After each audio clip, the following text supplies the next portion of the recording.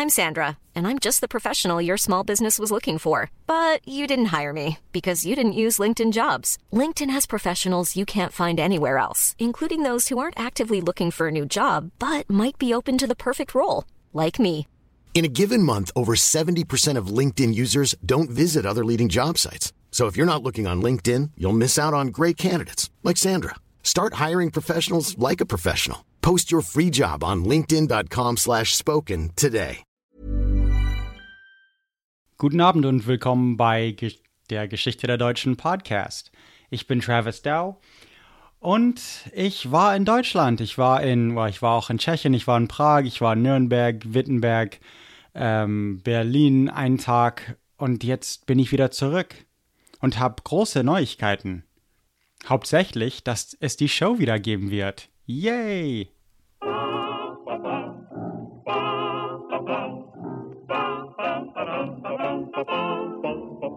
Ein Lied geht um die Welt, ein Lied, das euch gefällt. Nicht nur neue Musik, ich weiß nicht, ob es diese Musik bleiben wird, aber neue Musik wird es geben. Da haben sich jetzt zu viele beschwert.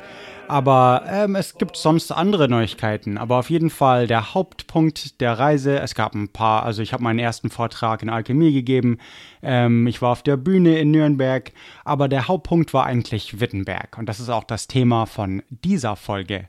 Ich bin, nach langem Planen und eigentlich, also vor 4 Jahren habe ich mich entschieden, zurück nach Wittenberg zu kehren, um den Buddler zu besuchen, an dem 500. Reformationstag, also an dem Tag, als Martin Luther seine 95 Thesen an der Schlosskirche Tür hämmerte, vielleicht. Aber ich bin auf jeden Fall erstmal nach Prag. Ich bin erst nach einem langen Flug in Prag angekommen und das war dann gleich zu Pete und ich musste schon in der Taxifahrt mein ganzes Tschechisch üben und wir sind mit Pete zu Sedlec, das ist eine Kirche in Kutná Hora, das sind die Kirche mit den ganzen Menschenknochen drumherum. Da haben wir ein Video draus gemacht für Astonishing Legend, das kann man googeln und finden. In Hoska, das ist ein Schloss, das spukt, da war ich auch mit Pete und haben aufgenommen und Video auch für Astonishing Legends, das kann man auch googeln und finden. Dann bin ich mit Pete, wir sind in sein Auto und sind ab nach Nürnberg mit in ein Hotel und gerade rechtzeitig für meinen ersten Alchemie-Vortrag. Also wir wollten so 3 Stunden früher da sein, aber haben es ganz knapp 10 Minuten davor geschafft. Und das war mein erstes Alchemie-Vortrag und dann sogar noch auf Deutsch. Das war super. Und dann am selben Tag noch mit der Judith gehäkelt. Nee, also das war am Samstag, aber die Judith getroffen. Judith ist eine Puerto Partida Bürgerin. Ich spreche ja jetzt gerade Puerto Partidisch. Und sie kennt man vielleicht auch von Schreibweisen und Raumpatrouille Orion. Das war toll. Schließlich verbrachten wir so 3 Tage miteinander oder so. Wir haben erst Abendessen gegessen und da war ein Konzert und dann am nächsten Morgen Astronomietour oder, ich weiß es nicht mehr. Oder Judith, du hast Pete getroffen. Was hältst du von Pete? Pete ist toll. Pete ist super. Oh, du bist ja hier. Oh, das ist ja, toll. Klar. Ach so. Ja, nee, in Nürnberg waren wir dann irgendwie 3 Tage rumgehangen. Also erst für Abendessen getroffen. Genau, da hast du Pete kennengelernt. Und dann sind wir gleich am nächsten. Total fertig gemacht, weil Pete Erdnüsse haben wollte. Oh, die hatten volle Küche, volles Haus wegen einem Konzert und die Armen und wir haben die Armen arbeiten lassen. Und dann am nächsten Morgen eine Astronomietour. Das ist ja sehr cool in Nürnberg, so Geschichte von Astronomie und Wissenschaft und Albrecht Dürer. Wow, das war total faszinierend. Da kommt eine Folge. Tony. Ja, Tony Christie, die kennt vielleicht der ein oder andere so Geschichte von Wissenschaftsnerd, der macht einen Blog, R Mathematicus und macht das, also ja, ich bin ein großer Fan von Tony und von ihm eine Tour zu bekommen. Da hast du weitere Kumpels von mir kennengelernt, Jeff und Eve, das waren ehemalige Kollegen von mir. Und ja, so das waren Freunde, also auch Amerikaner, aber Freunde aus Prag. Also ein Amerikaner, Tony. Nee, er ist Engländer. aber aus Nürnberg. Und dann 3 Amerikaner, aber alle aus Prag. Und dann ein Münchner aus Oregon. Und ja, Und ich mittendrin, ja. ja, war ein interessantes Wochenende, oder? Auf jeden Fall, das war ein total großartiges Wochenende. Ich hatte keine Idee, dass Geschichte der Astronomie so faszinierend sein kann, aber ich habe richtig viel gelernt dabei. Toni hat das richtig, richtig, richtig toll gemacht. Vieles von dieser Tour wird hier und da wieder erwähnt. Jetzt jedes Mal, wenn ich Albrecht Dürer erwähne oder sogar, ich meine, alles Mögliche. Nürnberg war eben so ein Marktstadt, weil es so eine Kreuzung war zwischen also den Handelsstraßen Ost-West und Nord-Süd und also mit Metallarbeit und das Ganze und dann eben Ein Goldschmiedezentrum. Yeah, Sundials, und deswegen was heißt das? Sonnenuhren oder so? Ja, genau. Und dann eben richtige Uhren und ja. Einfach wissenschaftliche Instrumente generell und weil Nürnberg eben so ein wichtiger Knotenpunkt war, wurden da halt nicht nur Waren gehandelt, sondern eben auch Wissen. Dann sind von allen Richtungen eben die klugen Leute ihrer Zeit in die Stadt gekommen und das ist richtig toll, wenn man da durch die Altstadt läuft und dann eben sieht, wow, der hat da gewohnt und der dort und das war der Nachbar von dem und wie man dann so begreift, wie europäische Geistesgeschichte eigentlich, wie das alles zusammenhängt, wie die sich gegenseitig beeinflusst haben, wie der eine die Bücher vom anderen gedruckt hat. Genau, und, ja. Dieses, Social Network lang bevor irgendjemand über Facebook auch nur nachgedacht hat. Das ist, stimmt, wir haben die Druckerei von wo Copernicus gedruckt wurde oder genau. eins von diesem, ja. Also das war schon was. Und halt, ja, eine Straße weiter wohnt Albrecht Dürer und der wiederum hat mit Mathematik viel zu tun gehabt, weil sein Nachbar, keine Ahnung wer war und ja, nee, war schon faszinierend. Genau, was war danach? Oh, genau, dann haben wir gehäkelt. Das war am Samstagnachmittag, Abend so.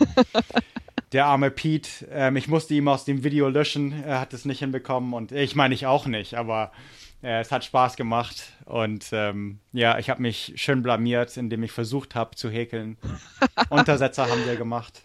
Ja, das war doch großartig. Komm, das hat Spaß gemacht. Es hat Spaß gemacht, ja. Ich habe sogar jetzt im Moment sitzt mein Glas Wasser auf ein rosa-rotes, also ein pink Untersetzer, das du gemacht hast, nicht ich.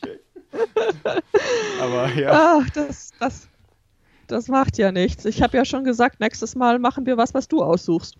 Ja, also ich wollte ja auch einen Untersetzer machen, aber ich habe es halt nicht hinbekommen. Aber wir machen nächstes Mal einen viereckigen Untersetzer und vielleicht habe ich da eine bessere Chance. Okay.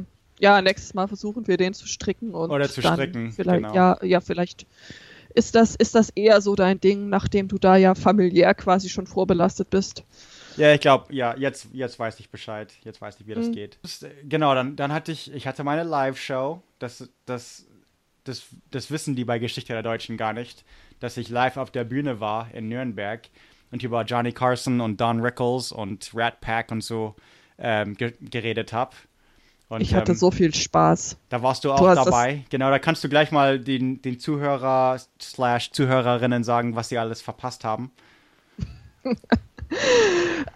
Die Zuhörerinnen könnten sich das doch anhören, was sie verpasst haben, richtig? Ja, das könnten sie, wenn sie das machen würden, aber das tun sie nicht. Ich weiß auch nicht, warum. Das tun sie nicht. Ich weiß es nicht. Hört alle die Folge an. Sag mal, so geht das doch nicht. Es ist bei podcastnik.com, dann klickt man auf Americana für euch und dann ist da ein Link für die Show. Gleich oben, das allererste Link ist Frank Sinatra, Don Rickles, das Ganze.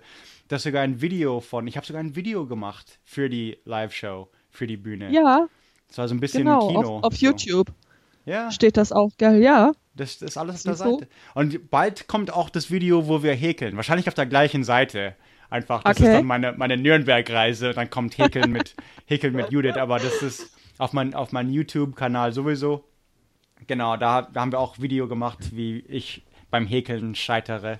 Aber war toll. Ja, und genau, danach, ich glaube, am nächsten Tag bin ich schon ab nach Wittenberg. Ja, genau. Buddler besuchen. Was du auch gemacht hast. Du hast die Ausstellung gesehen, oder? die Ja, Martin Luther? ich war auch in der Ausstellung, aber wir waren ja nicht zusammen. Ich war schon ein bisschen früher als du dort, weil ich auch gesagt habe, meine Güte, hier 500-jähriges Reformationsjubiläum, das darf ich mir nicht entgehen lassen. Das muss ich mir mal angucken. Ich meine, ich bin evangelisch erzogen worden. Und da dachte ich, naja, es wäre mal an der Zeit, mich damit auseinanderzusetzen. Was ist denn das eigentlich alles so, was mich da schon mein Leben lang begleitet?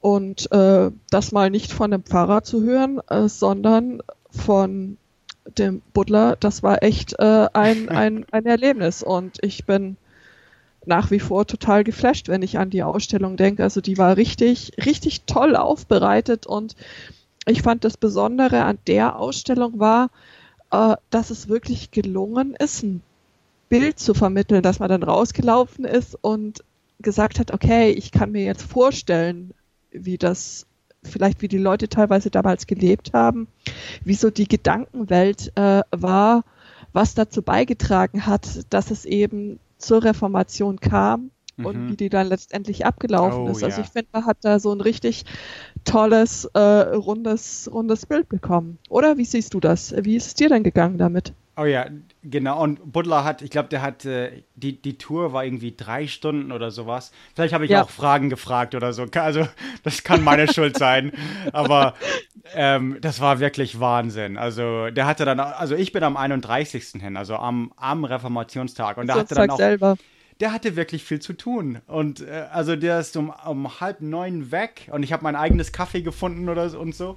Und dann habe ich ihn erst um 8:30 abends wieder gesehen und dann sind wir noch zum Abendessen und ein Bierchen suchen und so. Aber der hatte dann dem Tag echt, der war busy und dann halt, 3 Stunden eine Tour bekommen und ja, schon. Also sehr, sehr gut gemacht und habe ich dann auch, der war ja auch hier an dieser Folge. Buddler war direkt vor dir oder kommt nach uns. Keine Ahnung. Aber das selbst das Ding für Kinder und weil ich bin ja selber ein Kind. Ich habe mir sofort diese Kutte angezogen und dann habe ich versucht, meine Calligraphy, diese Kalligrafie zu machen und Buddler hat mit den Augen gekullert, während ich oh, das ist eine Kutsche. Da muss mir das mal reinsetzen und so, oh. Ja, und ich glaube, deswegen war es 3 Stunden. Das ist meine Schuld, weil kam an das Kinderding nicht vorbei. Ich fand das ganz einfach toll. Also die Idee, dann die Logistik, wie die das machen konnten, 95 Objekte von überall her und einfach die Genehmigungen und das Ganze. Also ich glaube, genau diese Ausstellung, genau diese 95 Objekte werden niemals zusammen in einer Ausstellung sein. Also total, also viele Sachen, also, ich könnte wieder abnerden an, das Schwert von Christina of Sweden oder Edward Snowdens Hard Drive oder keine Ahnung, aber das war einfach. King. Ja, Martin Luther King war da, genau. Das Gewehr von Winnie Two. Da muss ich ihn jetzt nochmal fragen, so, Buddler, warum habe ich jetzt Winnie Twos Gewehr gesehen? Winnie Two gibt's gar nicht. Wie kann das sein? Aber ja, das Gewehr von Karl May eben und ja, sehr, sehr cool, sehr gut gemacht und eben gelungen auch. Also, ja, total. Also das ist eine Ausstellung, die echt im Gedächtnis bleibt. Und nachdem wir ja beide so, was das Thema Geschichte angeht, so ein kleines bisschen rumnörden, so von Zeit zu Zeit, haben wir ja schon mehr Ausstellungen gesehen, aber die war schon außergewöhnlich. Sehr. War schon viele besondere Sachen dabei und eben zusammen als Ausstellung auch eine sehr starke Aussage oder eben, wie du gesagt hast, es hat wirklich übermittelt, so wie es dazu kam, wie es war, wer Martin Luther war als Person, von der Theologie abgesehen und das Ganze, also ja, schon sehr cool gemacht. So, okay, und jetzt bin ich zurück in Kalifornien. Ich habe die ganze Reise überlebt und ich bin wieder in mein Studio.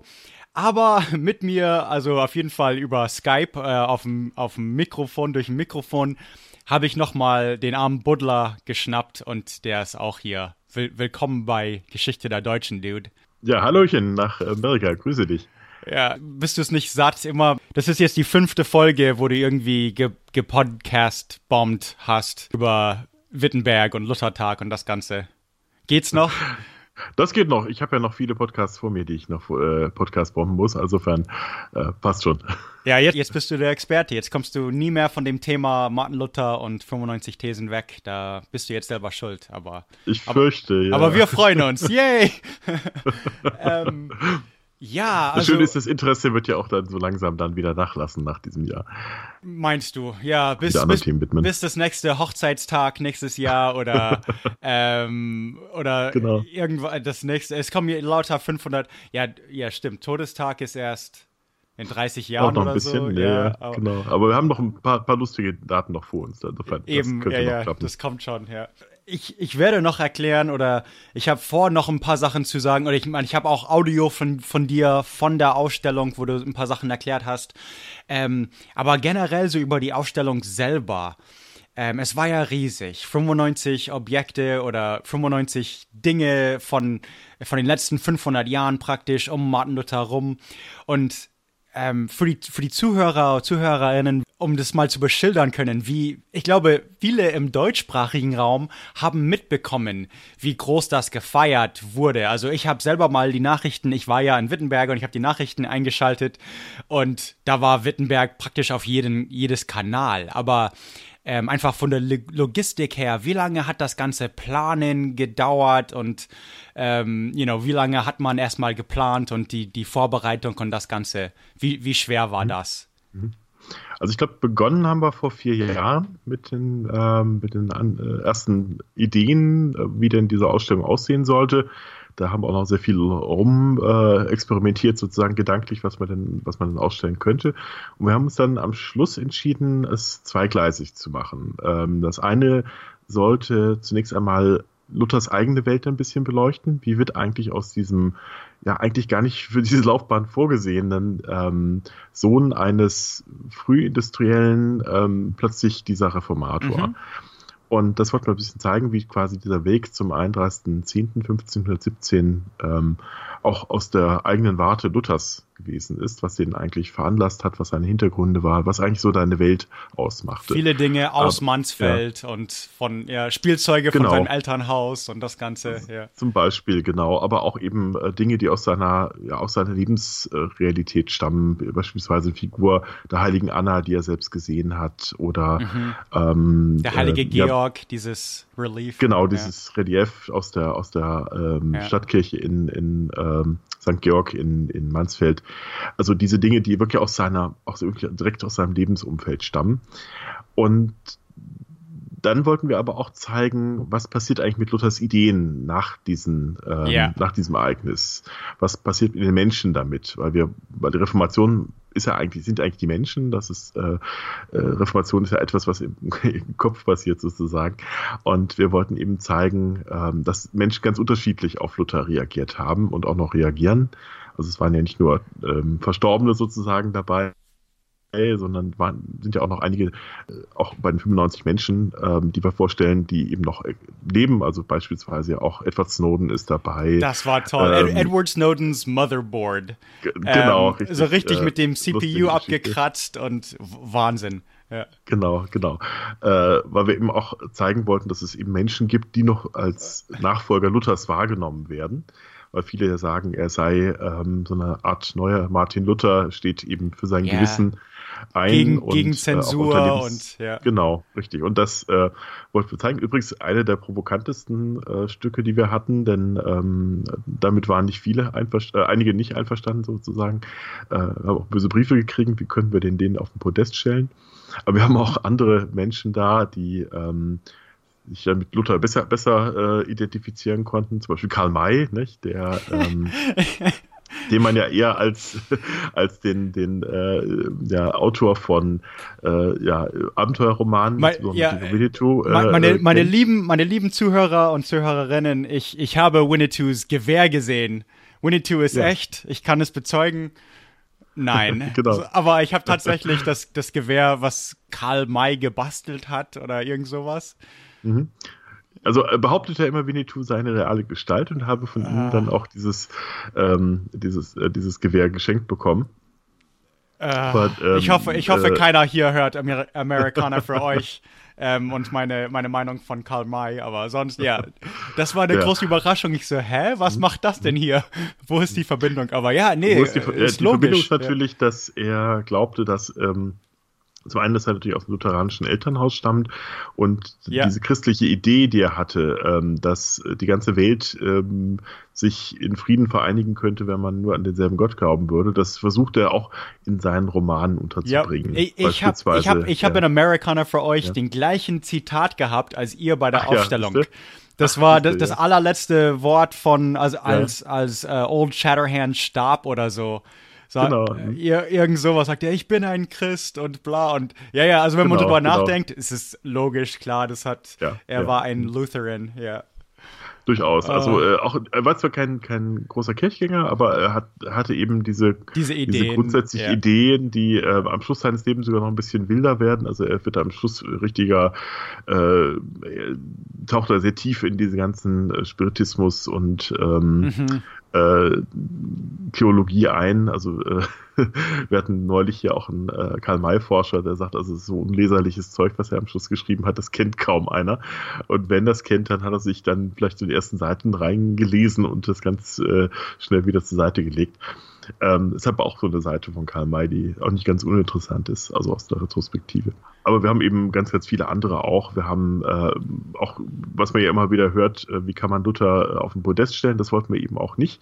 Wir wollten eben zeigen, dass er auch durchaus den Nationalsozialisten Ideen vorweggenommen hat oder wie soll man sagen, Ideen geliefert hat, die die Nationalsozialisten ausgenutzt haben, wenn man es ganz genau nimmt. Denn eigentlich hätten die ihn nicht gebraucht dafür, nicht? Also das ist, ohne Luther hätte es auch die Nationalsozialisten geben können, so kann man das auch schon sagen. Aber doch wurde er oft zitiert und genau. Also wir hatten zum Beispiel nämlich auch Julius Streicher in dieser Ausstellung, den Herausgeber des Stürmer, eines der schlimmsten Hetzblätter der Nazis. Und da zeigten wir also ganz perfide, es gab nämlich auch Kinderbücher, also wollte auch schon Kinder damit indoktrinieren. Das Objekt ist viel schlimmer als einfach, wenn ihr einfach der Stürmer selbst gezeigt hättet, wäre das nicht so schlimm gewesen, wie was ihr gezeigt habt. Genau, das war nämlich das Kinderbuch Trau keinem Jud auf seinen Eid. Trau keinem Fuchs auf grüner Heid, trau keinem Jud auf seinem Eid. Also angeblich ein Luther-Zitat, ich glaube, es ist tatsächlich auch ein Luther-Zitat. Das ist aber eigentlich auch ein Sprichwort, das ein Kinderbuch draus gemacht. Genau, und daraus dann ein Kinderbuch gemacht und also ganz schlimm. Ich habe mir das mal angeguckt, weil wir haben es ja gekauft für diese Ausstellung. Und das ist wirklich gruselig, wenn man da reinguckt. Nicht? Also natürlich alle Stereotypen, die man sich vorstellen kann über Juden, die sich da wiederfinden. Aber wir wollten eben mal zeigen, Luther, die war natürlich ein perfektes, wie soll man sagen, eine Matrize, auf der man dann diese schlimmen Ideen durchaus aufgreifen konnte. Wobei Luther natürlich eine ganz andere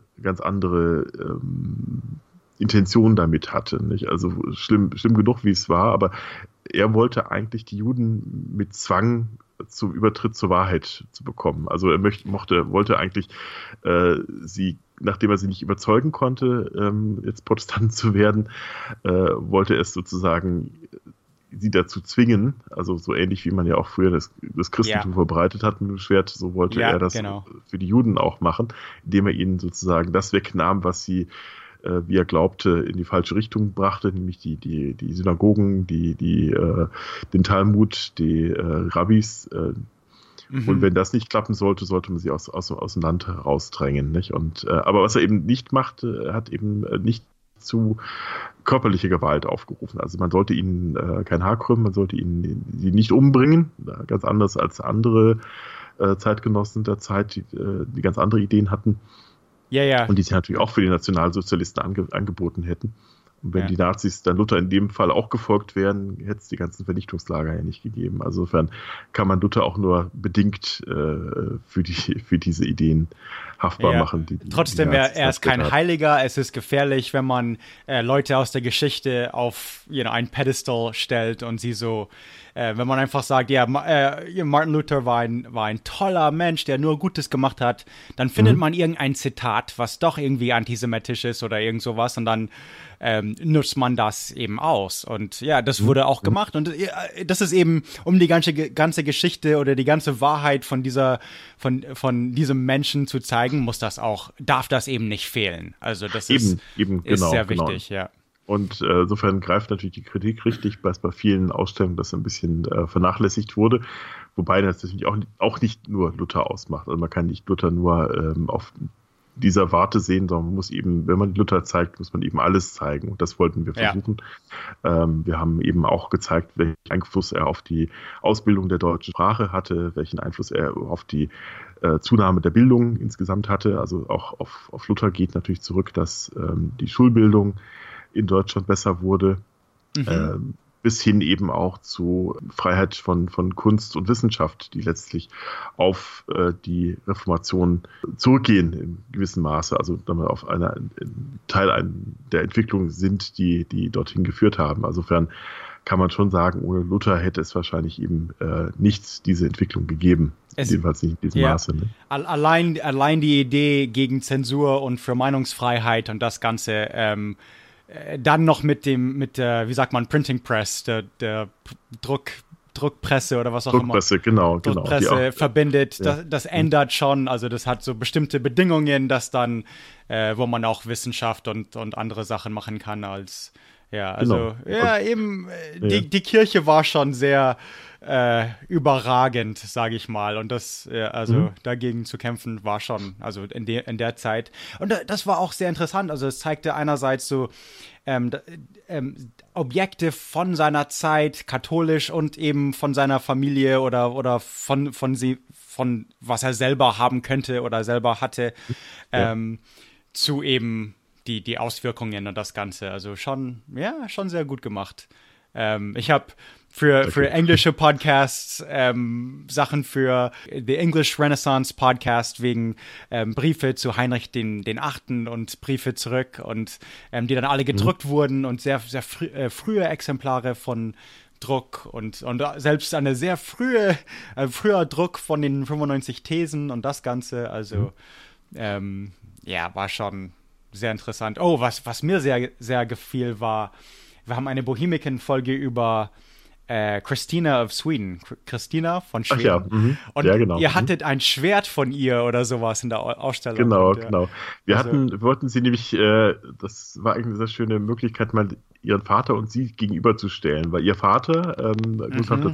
Adolf, Schwedenkönig, der griff ja in den 30-jährigen Krieg ein. Ja. Und ohne ihn hätte es wahrscheinlich auch, also mit dieser Entscheidungsschlacht bei Lützen, wäre es für die Protestanten ziemlich schlecht ausgegangen. Da wäre wahrscheinlich tatsächlich der Protestantismus nur eine 100-jährige Episode oder Fußnote der Geschichte gewesen.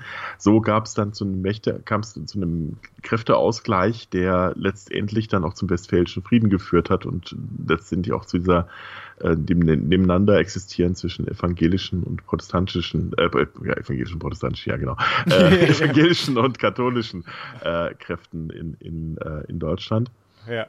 Und zum anderen natürlich, also er starb ja auf dem Schlachtfeld, weil er ja auch fast blind war. Der war ja sehr kurzsichtig und ist dann versehentlich in die Schlachtreihen der Feinde, also der Kaiserlichen, gedrängt worden, ist dann dort erkannt worden als einer der Offiziere.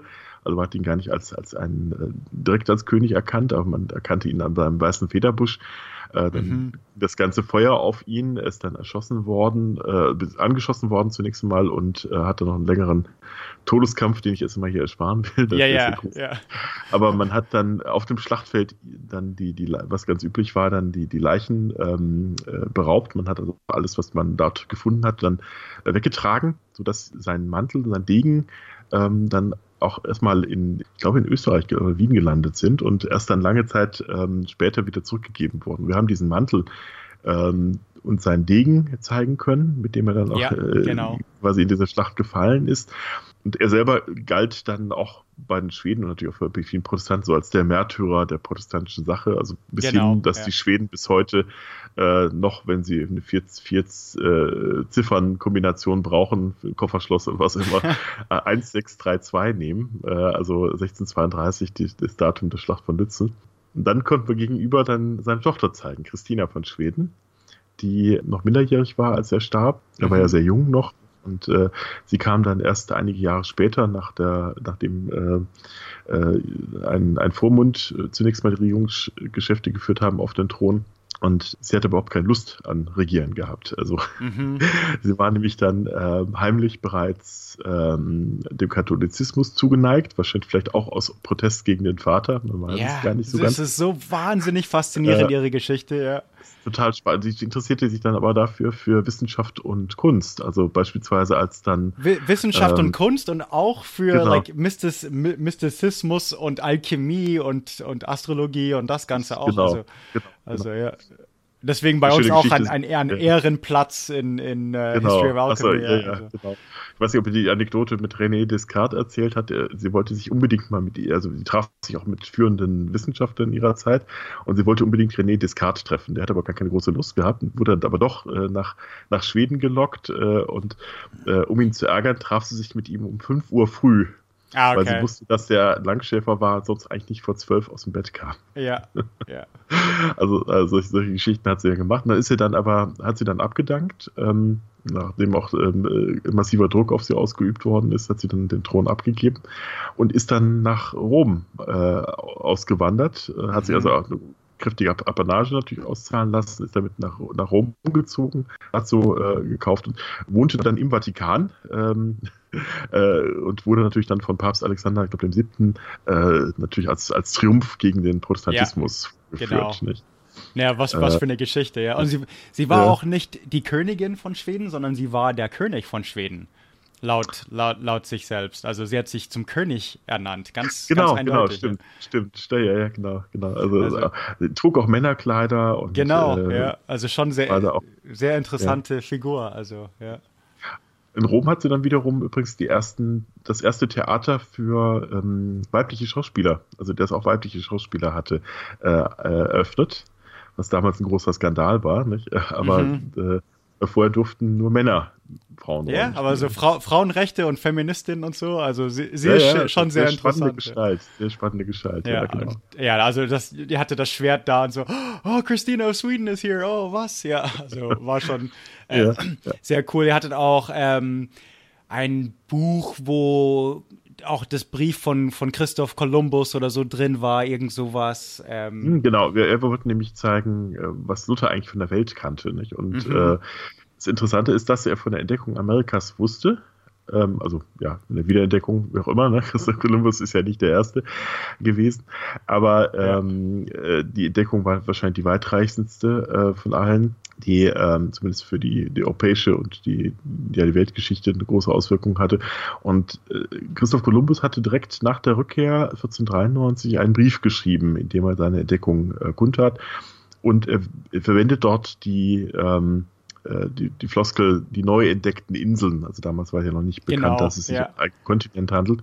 Und Luther benutzt genau diesen Ausdruck, die neu entdeckten Inseln, in den 1520er Jahren. Und wir gehen da ganz stark davon aus, dass das Exemplar, das wir da ausgestellt haben, das zur Kurfürstlichen Bibliothek gehört, auch das ist, das Luther eingesehen haben könnte, wahrscheinlich auch eingesehen hat, wo er eben auch diese Formulierung her hatte, sodass wir davon ausgehen, dass er tatsächlich nicht nur Kenntnis davon hatte, sondern eben auch, wo die Quelle quasi seines Wissens herkommt. Denn in 1520er Jahren war das eben noch nicht so weit verbreitet. Das war eben noch die Auswirkung. Also genau. Das hatte. Was heißt das? Dass ist es wirklich neue Welt oder hat man jetzt doch Japan entdeckt oder was ist das genau? Ja. Genau, man dachte ja, man habe eben China, genau, Kitai erreicht, aber interessant ist aber, dass Luther...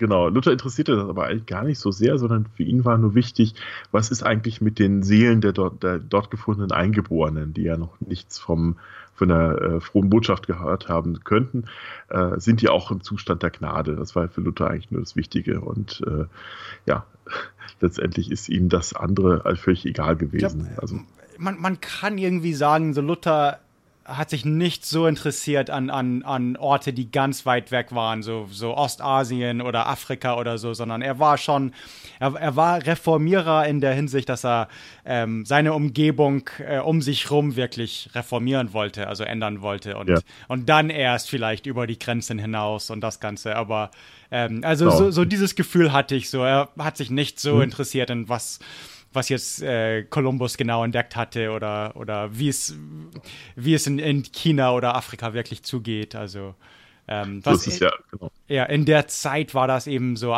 viele waren neugierig und Albrecht Dürer hat einen Rhinoceros gezeichnet oder Holzschnitt oder keine Ahnung. Und aber Martin Luther weniger. Also so kam das rüber, ja. Genau, das interessierte ihn. Nur dann, wenn es auch so theologisch Glauben betraf. Genau. Zum Beispiel wusste er, die Türken hielt er zwar für die Vorboten der Hölle, also gerade auch natürlich im Hinblick auf die Türken-Feldzüge, also Eroberungen, diese Zeit, Eroberungsfeldzüge, bis eben, dass sie vor Wien standen. Aber er bewunderte sie wiederum für ihren kräftigen Staat, für ihre die Abstinenz der Türken von Alkohol, das wäre noch ein Vorbild für die Deutschen, die immer zu viel trinken würden. Also solche Dinge, das interessierte ihn schon, aber nicht, dass er irgendwie große Interessen gehabt hätte, die außerhalb dessen war, was ihn interessierte, nämlich die Theologie und die Bibel. Wenn die Bibel sagt, es sei anders, dann könnte jeder kommen, sozusagen nicht. In der Bibel steht die Wahrheit für ihn. Zum Beispiel Kopernikus, der sagte, dass die Erde sich eben um die Sonne drehe und nicht andersrum, hielt er für völligen Unsinn, denn in der Bibel stünde es ja andersherum. Mhm. Genau, er war old school in einer Zeit, wo eben, das ist History of Alchemy, ist die ganzen Leute, die Kopernikus glaubten, wie Johannes Kepler oder so. Und Martin Luther war eben ein Beispiel, also er war auch schon ein paar Jahre früher, also ein paar Jahre älter eben als die nächste Generation von Kepler und so. Aber da war es eben so neu, also er kannte das wahrscheinlich und wie du sagtest, also dachte, das war Unsinn und Übrigens kennt sich Luther wahrscheinlich sogar mit Alchemie ein bisschen aus. Es gibt einen Beleg dafür, da redet er über alchemistische Prozesse, also Sublimieren und Ähnliches, in einer Art und Weise, die sehr profund klingt. Er nutzt es aber wiederum genau nur als Metapher für den Zustand der Seele. Ich würde mir vorstellen, dass wenn er daran glaubt oder wenn er darüber wusste, dass er doch irgendwie dagegen war, aus irgendeinem theologischen Grund oder so. Aber Nee, das ist schon er sagt ja auch, also es gibt irgendwie drei Menschen, die einem drei Typen von Menschen, die einem Geld aus der Tasche ziehen. Das sind die Pfaffen, das sind die Juristen und das sind die Alchemisten. There you go, da war auch was war jetzt, da war ein Dings von Shakespeare. Was war die Verbindung mit Shakespeare? Ja, das ist interessant, denn Shakespeare beruft sich mehrfach auf die Wittenberger Reformation. Ganz deutlich in Hamlet. Deswegen haben wir unter anderem so auch einen kleinen Einspieler gezeigt mit Kenneth Branagh als Hamlet. Okay, das war, und wir wollten eben darauf hinweisen, dass es eben relativ viele Bezüge im Hamlet auf Wittenberg und auf die Reformation geht. Beispielsweise kommt Hamlet ja von Wittenberg zurück gerade. Also er ist als Student in Wittenberg. Das ist schon mal der deutlichste Bezug darauf. Was besonders lustig ist, weil natürlich Hamlet als historische Figur gar nicht in Wittenberg an die Universität gegangen sein kann. Die gab es da noch lange nicht. Die wurde erst 1502 gegründet und Hamlet ist spielt glaube ich im 10. Jahrhundert, wenn ich es richtig im Kopf habe. Also ist natürlich, hat natürlich also da keine wirkliche Bewandtnis. Aber es gibt noch weitere Bezüge, beispielsweise eben auch so kleine Seitenhiebe auf den Wormser Reichstag und natürlich auch die Frage des Gewissens, die aber Shakespeare anders beantwortet als Luther. Okay, ja. Ich könnte mir auch vorstellen, es gibt, also einfach ganz generell gesehen, Martin Luther hat einen Einfluss auf der Sprache, auf der deutschen Sprache durch seine Übersetzung und das Ganze. Und Shakespeare eben auch. Also man studiert immer noch Shakespeare, wenn man also die Sprache, englische Geschichte studiert. Und bestimmt auch, ich kann mir gut vorstellen, dass Luthers Bibel immer noch ein gutes Exemplar ist von Deutsch von der Zeit, weil es, genau wie die Gebrüder Grimm eben, dass wenn man zum ersten Mal Sachen aufschrieb, dass man dann, und für uns ist, also St. James Bible auch, aber eben Shakespeare ist, also die Verbindung hätte ich mir auch vorstellen können, so einfach die Einfluss auf der geschriebenen Sprache einfach und dann die Sprache selber, ja. Genau, ja, Shakespeare erscheint bei uns auch unter der Rubrik Sprache. Denn tatsächlich, wie du schon sagst, ne, also beide sind natürlich prägend für ihre jeweiligen Sprachen gewesen. Ja. Beide haben Worte erfunden, die bis heute noch prägend zum Beispiel. Ja. Genau, also im Deutschen gibt es Worte wie Rabenmutter oder Machtwort oder ähnliches, viele Sprichworte, die auch Luther selber geprägt hat, die bis heute von uns benutzt werden, ohne dass wir das wirklich bemerken. So ist Shakespeare natürlich auch für die englische Sprache und ja, aber interessant ist eben, dass sich Shakespeare auch direkt mit Luthers Ideen beschäftigt, eben nicht nur mit der Frage, wie Sprache geschaffen wird, sondern tatsächlich auch inhaltlich so ein bisschen natürlich versteckt. Weil, da muss ich jetzt nochmal Hamlet lesen mit dem im Kopf, ja. Stimmt. Ja, genau. Ja, das ist cool. Nietzsche war auch da. Was war die Verbindung? Bloß weil Nietzsche gesagt hat, es gibt Goethe, Luther und jetzt Nietzsche, oder?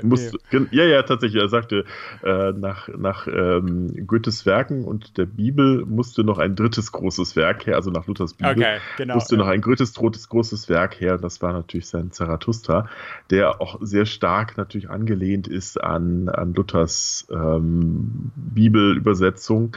Also wo er ja auch so ein bisschen so episch-biblisch versucht zu formulieren. Ja. Aber andererseits natürlich Nietzsche absoluter Luther-Hasser war. Er sagte nämlich, ohne Luther wäre die Kirche nämlich zusammengebrochen und so wurde sie noch einmal gerettet vor ihrem eigenen Wesen. Deswegen war er nicht sonderlich erfreut über Luther. Aber wie gesagt, er hat ihn als großen Sprachriesen gesehen, dem er sozusagen auch nacheifern musste und da noch eins draufsetzte. Das Schönste war ja auch, dass, wenn man sich so die Vitrine anschaute, man auch so eine gewisse Steigerung sah, denn Luther-Bibel war relativ klein, Goethes Werke war ein bisschen größer und das großformatigste Werk war natürlich der Zarathustra. Das passte natürlich auch sehr schön. Das sind auch jeweils die Bücher aus seinem eigenen Besitz gewesen, also Nietzsches eigenen Besitz. Okay, ja. War schon sehr cool gemacht. Da waren schon ein paar Geschichte der Wissenschaft, auch vom 20. Jahrhundert und so. Steve Jobs war da zum Beispiel, habe ich oft erzählt. So, there's even ein alter Macintosh von den 80er, wegen den Protestant Work Ethic oder irgend sowas. Richtig, genau. Also da wollten wir noch mal Bezug nehmen, auch auf die Weise, wie Luther und Steve Jobs jeweils auch den Begriff der Arbeit oder die Idee der Arbeit neu formuliert haben. Vor Luther ist das Wort Arbeit ja auch, bezieht sich auf Mühsal, ne? Also noch heißt es ja im Nibelungenlied, zähle euch große Meeren von Wunderlobe Samen, krieg's mir ganz zusammen, aber auch von Heldentaten und von großer Arbeit. Große Arbeit heißt große Mühsal, nicht? Also, und Luther formuliert das sagt, Arbeit ist was Positives, Arbeit kann was Lebenserfüllendes sein. Der normale Christ geht nämlich nicht nur in den Gottesdienst, sondern sein ganzes Leben ist Gottesdienst. Auch das, was er arbeitet, ist Gottesdienst sozusagen. Und für ihn ist auch das Wort Beruf etwas Neues. Also Beruf war vorher nur die Berufung des Mönches ins Kloster. Für Luther war der Beruf auch etwas, was man quasi ergreift, um damit sein Leben zu erfüllen. Also sprich auch die Arbeit. Und bei Steve Jobs ist es ähnlich. Auch Steve Jobs ist nicht nur Workaholic gewesen, sondern jemand, der auch Arbeit als was Sinnstiftendes gesehen hat und letztendlich ja auch die Arbeit, die wir heute kennen, entscheidend geprägt haben. Ohne Personal Computer sähe die Welt komplett anders aus. Wir Podcaster-Nerds. Ja. Was war das? Im Hintergrund redet gerade Alexa mit mir, weil ich gerade das Wort Computer erwähnt habe. Ja, aber wir Podcaster-Nerds, die für nichts hier arbeiten, wir sind dann sehr protestantisch in unserer Weise hier. Also das stimmt. Das ist sehr gut, ja. Ja, also wie gesagt, ich hatte eine 3-Stunden-Tour an dem Tag und Wittenberg selber war irre crazy mit, du hast 220.000 Besucher oder so gesagt, waren da? Ja, genau. 220.000 Besucher in unserer Ausstellung und dann kommen nochmal so, glaube ich, 30.000 doch dazu, die in der Kinderausstellung waren. Also oh ja, die Kinderausstellung war cool übrigens. Ja, das musst du auch noch mal erzählen, oder? Ja, die steht auch weiterhin. Also wir haben, da gab es eine U-Bahn, da gab es eine Zeitmaschine, man konnte, wie sagt man, Calligraphy, so diese Schrift üben und das Ganze mit Tinte und Feder. Ja, also die Idee ist, man macht eine kleine Zeitreise ins Jahr 1517 und zwar genau zum 31.10.1517 und findet raus, was dort eigentlich passiert ist. Und damit man nicht ganz allein durch diesen Tag muss, gibt es Tölpel, den Hund von Martin Luther, den es tatsächlich gegeben hat. Wir sind noch nicht ganz sicher, warum er blau ist. Wir nehmen an, der ist versehentlich mal irgendwann in Tintenfass gefallen und seitdem kann er dann auch reden. Und der führt einen dann so als eine Art Muppet-Figur durch diese Ausstellung und erzählt dann einem was, ist auch total lustig. Also wir haben einen großen Spaß gehabt, diese Figur auch dann zu bespielen. Es gibt auch ein schönes Foto von meinem Kollegen und mir mit dieser Figur. Haben wir neulich bei der Abschlusspressekonferenz dann mal gemacht. Es ist also sehr, sehr lustig. Auch für Erwachsene macht das, glaube ich, einen großen Spaß. Und manchmal tappe ich mich dabei, dass ich mich selber in die Kutsche des Kurfürsten setze und ein bisschen durch Wittenberg fahre, weil das sehr entspannend ist. War gut gemacht. Ja, man ist es so virtual durch die Straßen von Wittenberg in einer Kutsche. Und ja. Genau. Und man kann sich selber die Thesen drucken, man kann Tölpel in der Vorlesungen anhören, man kann eigene Thesen an die Schlosskirchentür nageln. Also es gibt da sehr, sehr viele Möglichkeiten. Man kann ins Kloster gehen, kann sich mit Gewandungen des 16. Jahrhunderts schmücken. Und das Schöne ist, die Ausstellung wird auch weiterhin bestehen bleiben. Also sie bleibt jetzt stehen. Die wollen wir also auch künftig anbieten. Und bislang ist nur vorgesehen, das mit angemeldeten Gruppen zu machen, also Kindergruppen oder Schülergruppen oder wie auch immer, Kindergartengruppen, die können sich bei uns anmelden und können dann so einen Tag in dieser Ausstellung verbringen. Aber ich hoffe, dass es vielleicht künftig wieder auch Möglichkeiten gibt, dort Einzelbesucher reinzuführen. Mhm. Und was ist mit den Objekten? Bleiben auch alle erstmal oder sind schon ein paar nach Hause? Die sind jetzt alle weg. Morgen bringt das letzte Stück zurück. Das bringt er noch persönlich an den Leihgeber. Den kenne ich ganz gut. Ich habe auch selber übrigens Stücke in dieser Ausstellung gehabt. Dr. Seuss war eins, oder? Dr. Seuss war eins und ach Gott, wie heißt die Schriftstellerin? Jetzt komme ich selber nicht auf den Namen. Wir haben also ein paar Stücke selber auch eingegeben. Ein Kollege hat eine Postkarte beispielsweise aus eigenem Besitz beigesteuert und vieles andere mehr. Ja. Weil manche Sachen haben wir dann einfach gekauft oder haben sie eben aus eigenen, von Nelly Sachs habe ich was gehabt in der Ausstellung. Also so Sachen sind dann auch sozusagen von den Kuratoren mit eingeflossen, weil wir auch so ein paar Lieblingsmenschen hatten, Lieblingsstücke hatten, die wir dann auch sozusagen aus eigenem Antrieb unterstützen wollten. Nee, schon cool. Ja. Also, es war eine tolle Ausstellung. Ich glaube, die letzte Frage war so, da gab es Luther in Film oder sowas.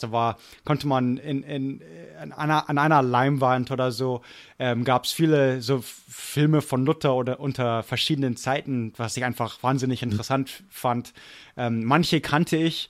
Viele waren so noch alt, schwarz-weiß, manche aus der DDR.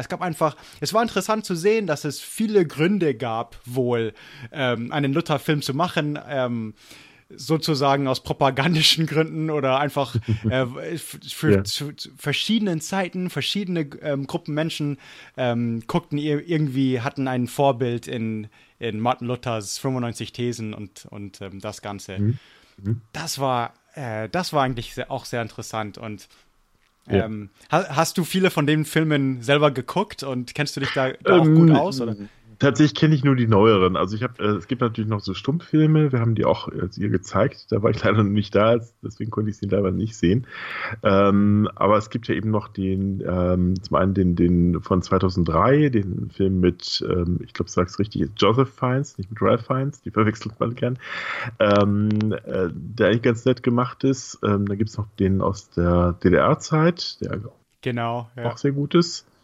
Von 83, glaube ich, und da gibt es noch ein paar sehr, sehr alte, bei denen man dann sehr stark auch noch so gewisse Tendenzen, gerade Nationalstolz und Nationalsozialismus, die auch schon da ein bisschen reinspielen, merkt, die jetzt auch quasi Propaganda-Zwecke erfüllen sollten. Und aber ganz spannend ist eben, dass es schon aus der Stummfilmzeit und so, also ganz frühen Stummfilmzeit schon Filme gibt, von denen wir aber leider nichts mehr haben. Damals hat man die Filme nicht so aufgehoben, vor allem nicht gut aufgehoben, sodass wir da von den ganz frühen Filmen auch nur, wenn überhaupt, Standbilder haben, die man damals in der Werbung hatte oder eben tatsächlich gar nichts hat aus den ganz frühen Filmen, da kennen wir nur den Titel. Ja, das kann ich mir vorstellen, ja. Aber war schon immer, seitdem man Filme macht, war das sofort ein Thema, also so ein logisches Thema, so klar, wir machen einen Film über Martin Luther und das wird auch immer ausverkauft und wird immer gezeigt. Ich glaube, und es ist einfach wahnsinnig interessant, dass so nationalistische Ideen, selbst im 19. Jahrhundert, die Preußen waren ganz stolze Lutherans und Lutheran war deutsch zu sein und das Ganze. Und aber dann auch unter der DDR, dass die dann auch zu Luther zurückgreifen und irgendein Moral of the Story finden, irgendwas Moralisches draus bringen. Und dann, ich glaube 2003, das muss ich immer erwähnen, ich glaube, das ist das, das ist das auf Englisch, glaube ich.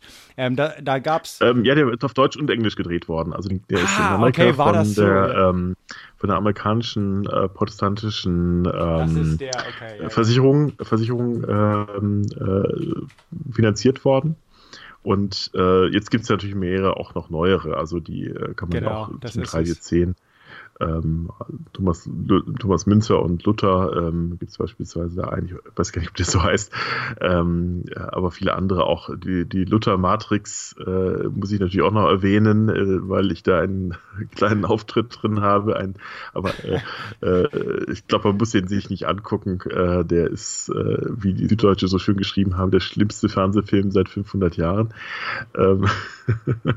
Also da gibt es halt sehr viel in diesem Jahr, das neu gedreht worden ist und nicht alles wirklich auch hätte sein müssen. Ich wollte nur kurz erwähnen, das 2003 hat mein Deutschprofessor, also der von Oregon State, aber der war ursprünglich aus Ostpreußen, aber dann aus Bayern. Und der hat da auch mitgewirkt irgendwie. Ich weiß nicht genau, was das heißt, aber als Deutschprofessor und Geschichte und das Ganze auch irgendwie mitgemacht.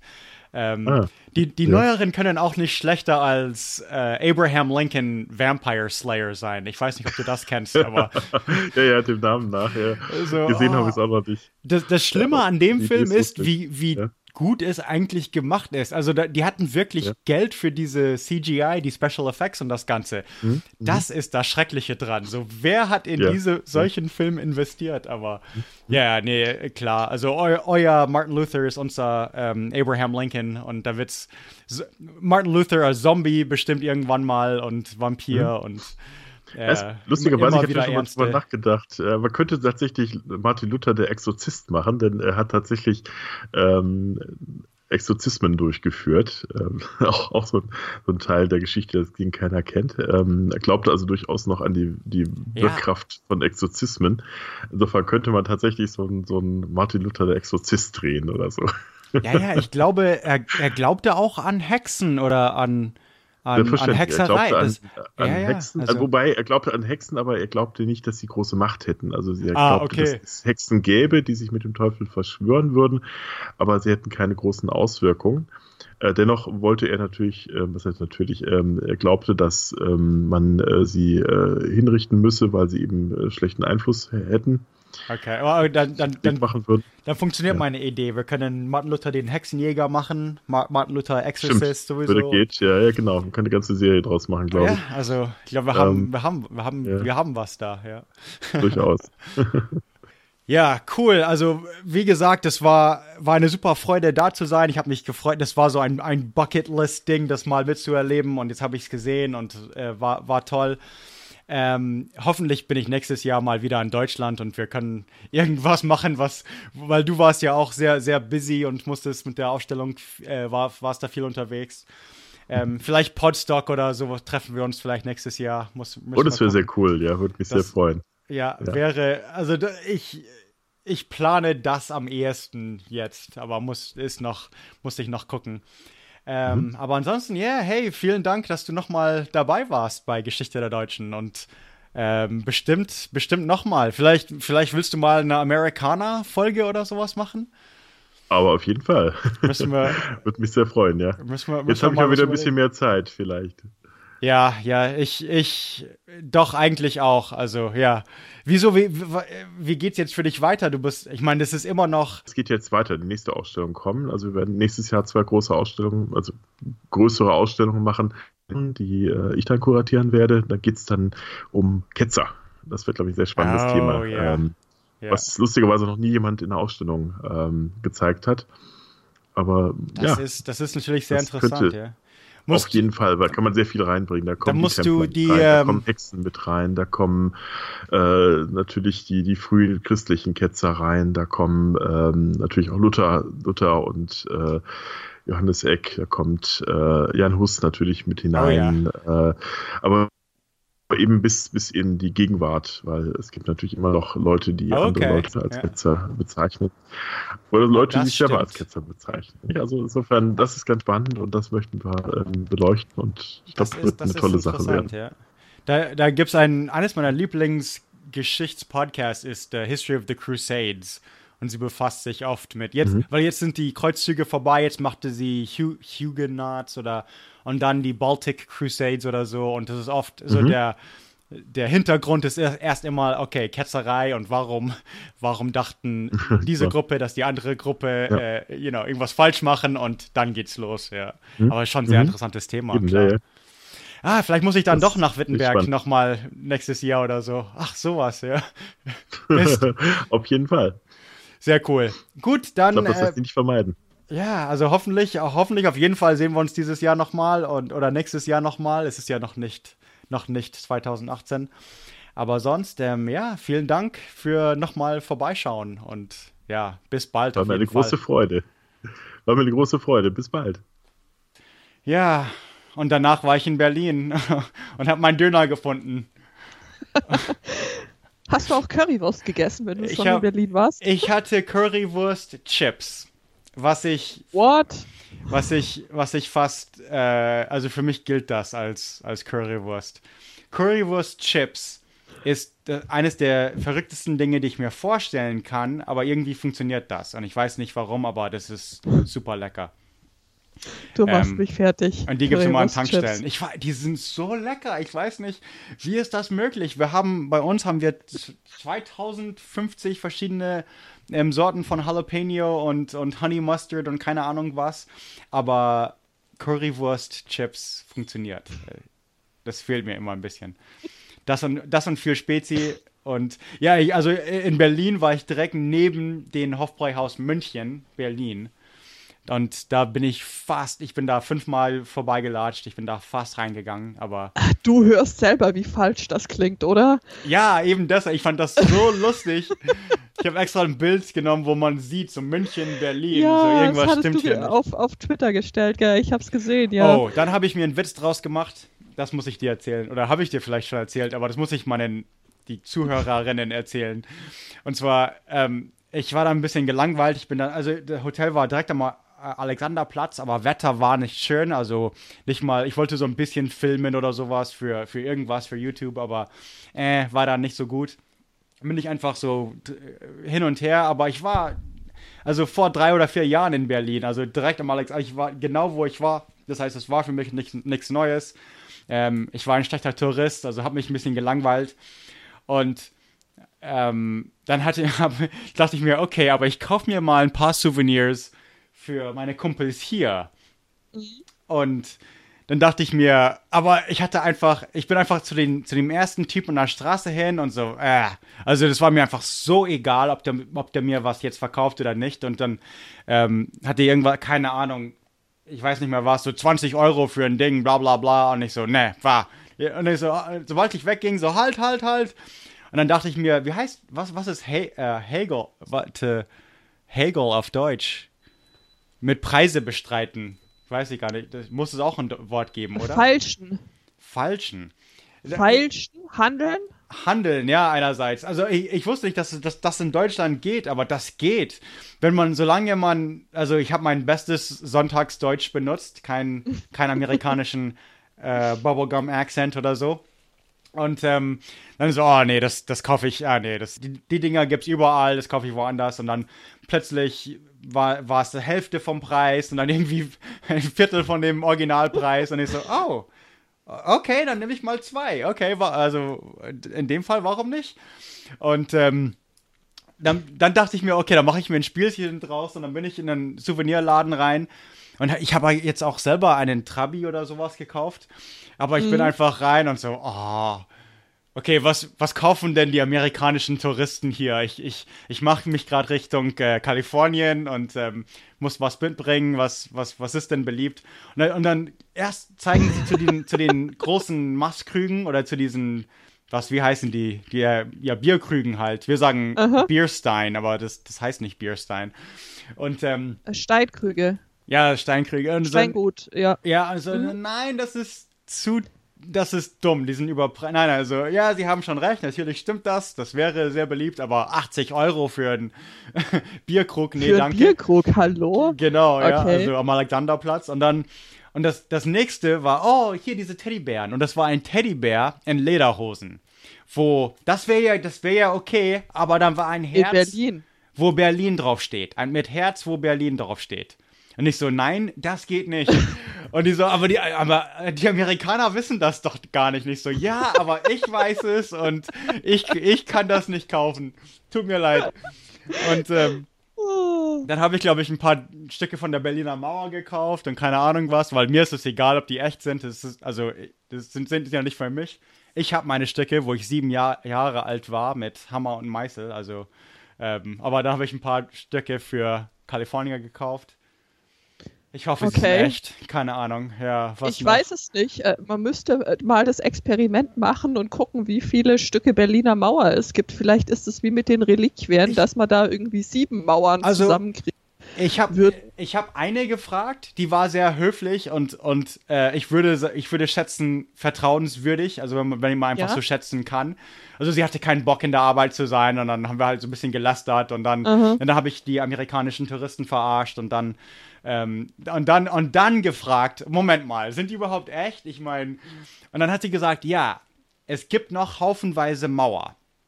Was nicht unbedingt echt ist, dass sie immer auf einer Seite so mit Spraypaint, also mit Graffiti angesprüht sind.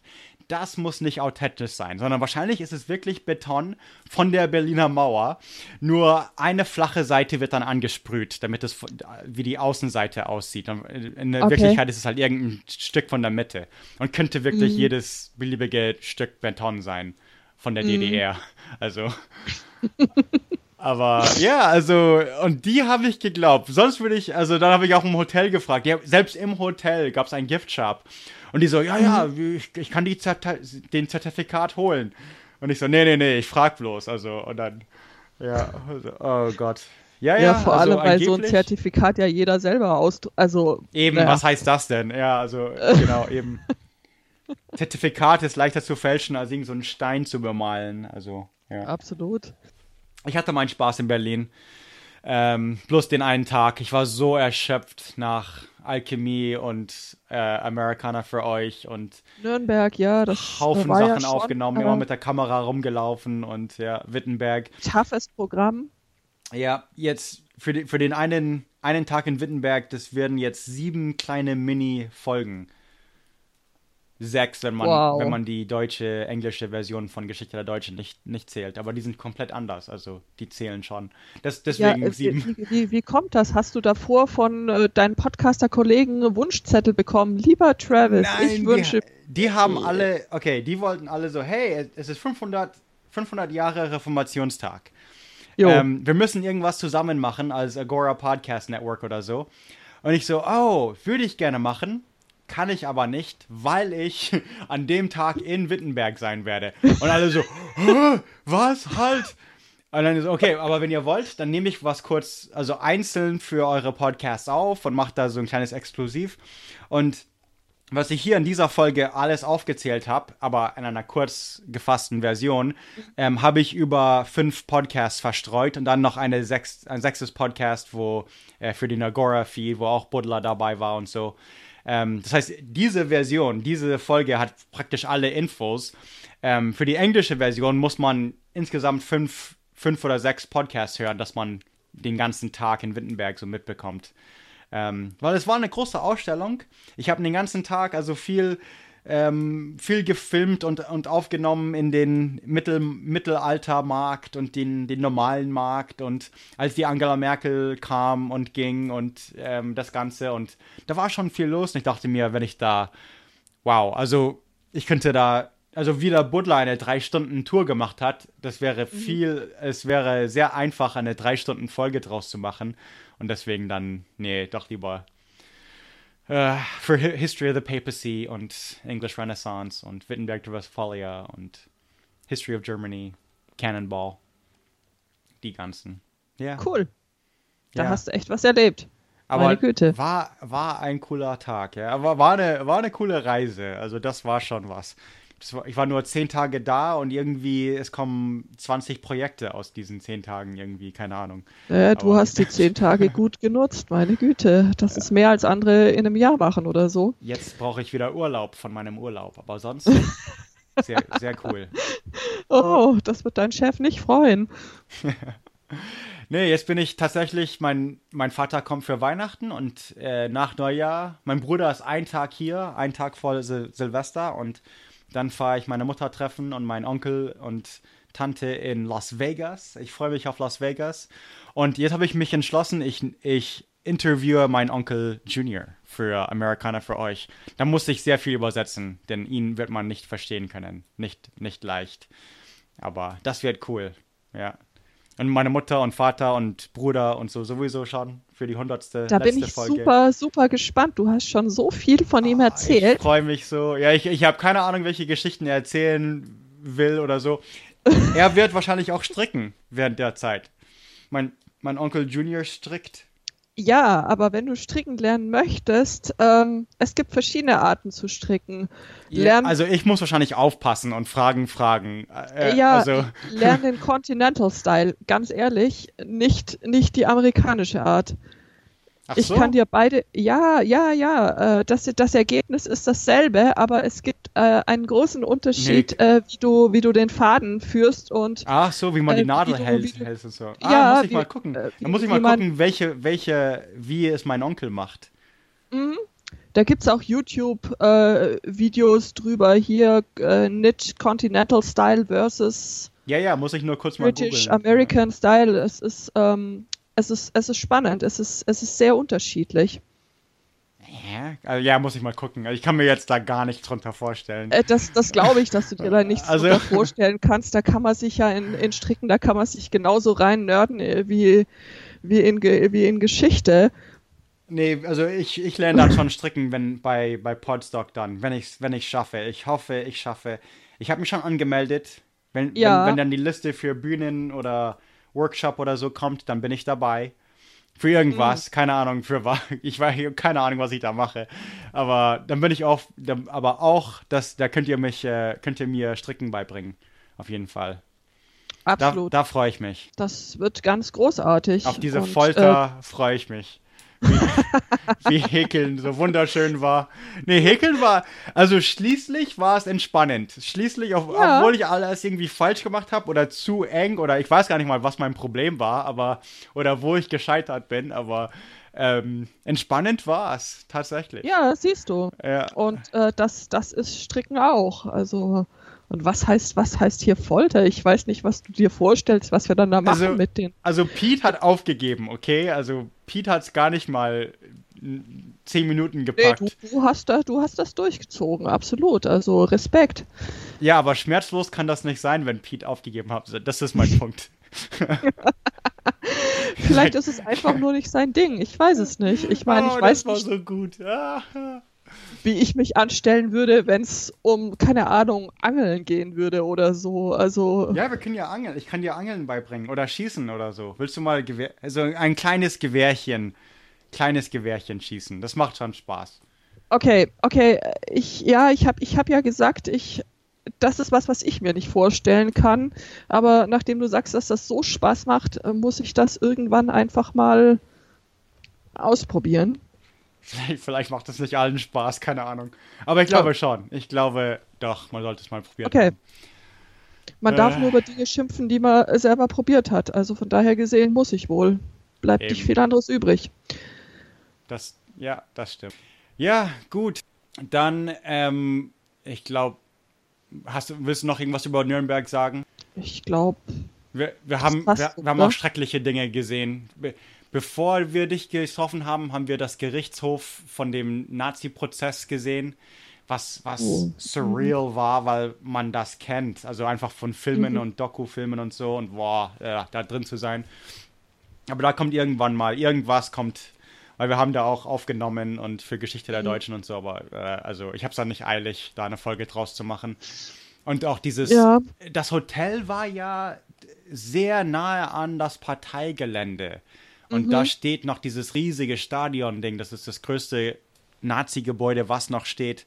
Und weil selbst das Z-Bau war eine alte Wehrmacht-Kaserne neben einer SS-Kaserne. Also das ist schon, also Nürnberg hat schon auch ihre dunkle Seite, also dunklere Geschichte. Und das haben wir auch gemacht, aber da haben wir dich verschont irgendwie. Da hat mich Pete überall mitgeschleppt irgendwie. Aber ja. Und Pete. Ich muss jetzt häufiger an Tony. Emergency Pretzels denken. Stimmt, Emergency Pretzels. Das war ein Insider-Gag, den keiner bei Twitter gecheckt hat. 6 Peanuts and an Emergency Pretzel. Das war sein Ding. 6 Erdnüsse. Ich glaube, Pete hatte ein Bierchen zu viel und er wollte genau 6 Erdnüsse und eine Mini-Brezel. So einen kleinen, den man bei Flugzeugen bekommt. An Flügen bekommt. So Snackbrezeln. Und als ich dann Erdnüsse gefunden habe, war er so happy. Oh my God. Da hast du dich ja dann noch erbarmt und hast den Ober bequatscht, dass er Erdnüsse bringt. Er fühlte sich schuldig, weil er unser Carpaccio vergessen hat oder so. Richtig. Aber andererseits dachte er, weil wir waren schon ziemlich laut, muss ich sagen. Und dann dachte er wahrscheinlich, dass wir irgendwie Pete aufnüchtern wollten oder so. Und er so, ja, okay, kommt sofort. Und dann bringt er uns eine Riesenschale Erdnüsse. Oh, Pete, oh my God. Ja, wir haben da nicht wirklich reingepasst. Alles um uns rum war so gediegen und die ganzen älteren Herrschaften in feiner Abendgarderobe, die da ins Konzert gegangen sind. Einmal war so ein Junge, da warst du jetzt nicht dabei, da war so ein Junge, der hat dann angefangen, auf den Klavier rumzuhauen. Er konnte schon ein bisschen spielen, aber dann waren so 2 schon sehr ältere Damen und sie kamen dann und schrien erst mich und Pete an, haben wir nicht Kopfhörer für unsere Musik? Und so, das ist das ist ein Klavier um die Ecke, das war viel zu laut für ein Smartphone oder so, also, aber das wussten die nicht und dann kamen sie wieder und ich meine, davor habe ich auch mit denen geplaudert, ständig irgendjemand, was war die andere Sache? Aber wir waren oft ein bisschen zu laut, das muss ich sagen. Und ich glaube, nach den 3 Tagen kannten uns alle ziemlich gut, weil wir haben dort gefrühstückt. Oh ja, Frühstück, da konnte uns alle, weil ich kam immer ganz früh nach unten und dann Pete erst später und ich war seine Begleitperson. Ich habe ein neues Wort gelernt, Begleitperson. Das war toll. Begleitpersonen bekommen Tickets ermäßigt. Is that the word? billiger Ja, und so. Ja, richtig. und deswegen. Also entweder billiger oder umsonst. Oder sogar ganz umsonst, ja. Genau. Und deswegen, Pete musste zahlen und solange ich eine Begleitperson war, dann habe ich Pete ausgelacht und so, haha, I'm just your Begleitperson, I'm free. Und aber dann musstest du ihn den Berg hochschieben und dann hast du nicht mehr gelacht. Ich hab diesen Titel Begleitperson schon verdient, also so ist es nicht. Aber Nein. Aber dann, also die Kellner und Kellnerinnen und so, also die kannten uns schon sehr gut nach dem 3. Tag. So, oh, ihr schon wieder und ja, einer kommt noch und ja, das berüchtigte Zimmer 410, den kennen wir schon. Und nee, das war super Spaß. Das war ein Erlebnis. Oh my God. Ich weiß, ich habe dann auch noch gemerkt, dass sie euch gut kannten. Und ich bin, als ich am Montag gefahren bin, bin ich an eurem Hotel vorbeigefahren. Und dann dachte ich, ich habe da noch eine Kleinigkeit. Ich gebe die einfach an der Rezeption ab, damit sie euch das geben können, wenn ihr dann fahrt.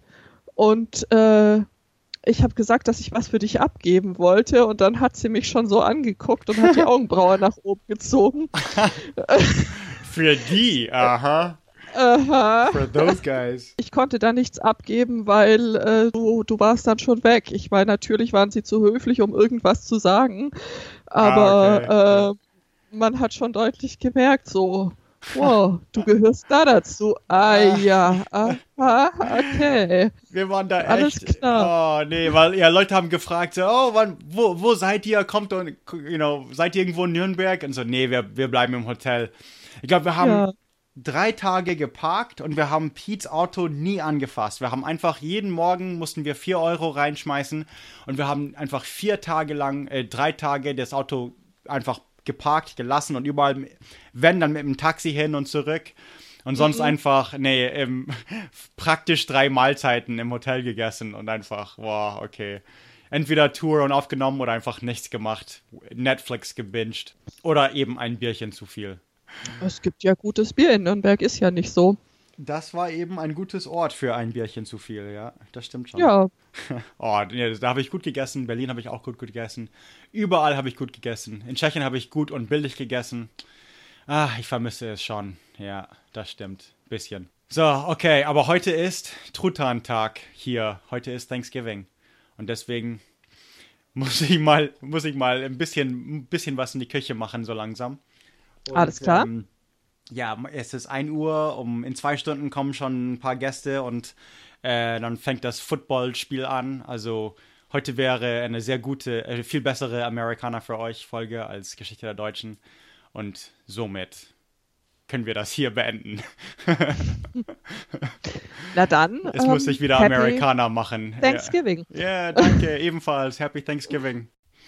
Natürlich gibt es noch viel, viel mehr zu sagen über den Tag in Wittenberg und ja, die Reise da, also da hatte ich natürlich viel Spaß, aber selbst Reformationstag, 500 Jahre Reformationstag und Martin Luther und 95 Thesen und das Ganze. Wie gesagt, da gibt es noch viel mehr zu sagen. Ich habe mit Steve Guerra ein Interview gemacht, wo ich noch mehr erzählt habe und ja, im Englisch glaube ich generell, also insgesamt sind die Folgen ein bisschen länger, weil ich einfach das auf 5 verschiedene Podcasts verteilt habe. Aber ich glaube, ich nehme einfach mal, Baudelaire hat mir ein Buch mitgegeben, ein sehr dickes Buch eben, wie schon erwähnt, was ich dann auch als Quelle benutzen werde für die Zukunft, für Themen über alles Mögliche von Navigation zu Uhren und vieles wird in der History of Alchemy untergebracht und keine Ahnung was noch, aber genau, war auf jeden Fall eine sehr lehrreiche, sehr informative Reise, also von Tschechien und Nürnberg und sogar Berlin und Wittenberg sowieso. Freut mich, dass es alles geklappt hat. Ja, es geht mit Geschichte der Deutschen weiter. Wahrscheinlich, also es gibt neue Folgen demnächst und hoffentlich regelmäßiger und hoffentlich öfter. Und ich habe nämlich Hilfe bekommen und dazu mehr in der nächsten Folge. Und auch neue Musik. Ich weiß jetzt nicht, ob es diese Musik sein wird, aber für jetzt ist es schon mal, es haben sich, wie gesagt, genug es haben sich, wie gesagt, genug Leute beschwert, dass es jetzt schon neue Musik gibt. Ja, aber sonst vielen Dank fürs Zuhören und bis zum nächsten Mal bei Geschichte der Deutschen. Ich bin Travis Dow und es gibt viel mehr Podcasts, sogar auf Deutsch, wie Amerikaner für euch. Das hat jetzt 100 Folgen oder insgesamt 112 Folgen wird es geben bis Mitte Januar. Dann ist das Projekt fast vorbei, nicht ganz. Es gibt dann immer noch Crossover mit anderen Podcastern und das Ganze. Aber Amerikaner für euch ist jetzt nicht mehr wöchentlich, ist jetzt nicht mehr jeden Freitag. Und die Zeit, die ich spare, widme ich jetzt eben Geschichte der Deutschen. Aber ich bin jetzt auch nicht mehr alleine. Und ja, also mehr demnächst, in nächste Folge. Und es gibt jetzt auch Geschichte der Deutschen auf Arabisch. مساء الخير وأهلا وسهلا بكم في الحلقة الأولى من بودكاست The History of Germany أو تاريخ ألمانيا. تقديم وترجمة عماد، أما النسخة الأصلية فهي من كتابة وتقديم ترافيس داو المتوفرة باللغة الألمانية والإنجليزية. An der Qualität arbeiten wir noch ein bisschen, aber das ist es. Das ist History of Germany oder Geschichte der Deutschen auf Arabisch. Diese Person, Imad, der es übersetzt, ist ein syrischer Flüchtling in Kairo und jemand kam zu ihm, ein Hörer von der Show kam zu ihm und weil er das Talent, die Skills hat, um es zu übersetzen und dann, also seine Stimme ist gut, Mikrofon hat er jetzt ein neueres, besseres und erste Folge gibt's schon, zweite wird übersetzt und dritte wird auch geschrieben.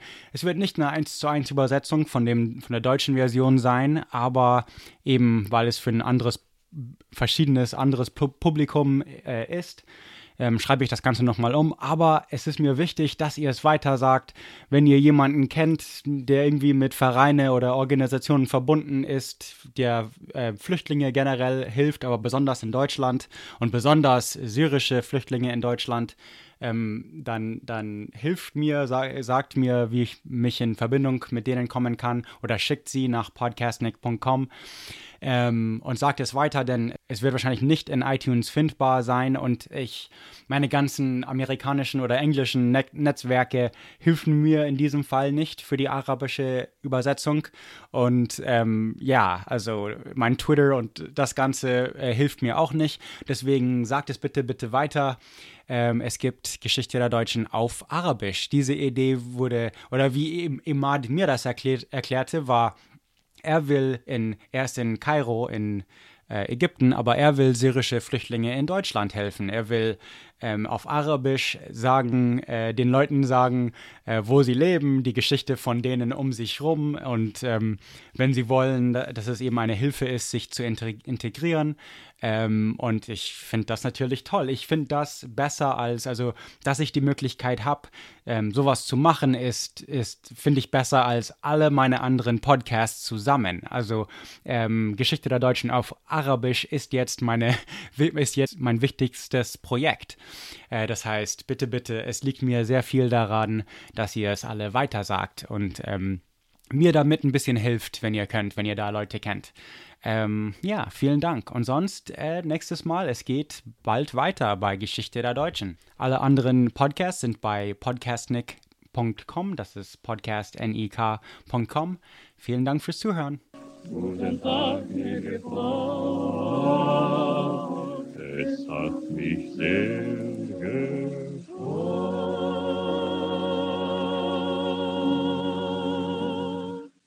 Was? Die Musik ist awesome. Oder auf jeden Fall besser.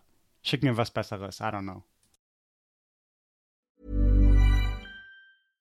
Imagine the softest sheets you've ever felt. Now imagine them getting even softer over time. That's what you'll feel with Boll & Branch's organic cotton sheets. In a recent customer survey, 96% replied that Boll & Branch sheets get softer with every wash. Start getting your best night's sleep in these sheets that get softer and softer for years to come. Try their sheets with a 30-night guarantee. Plus, get 15% off your first order at bollandbranch.com. Code BUTTERY. Exclusions apply. See site for details.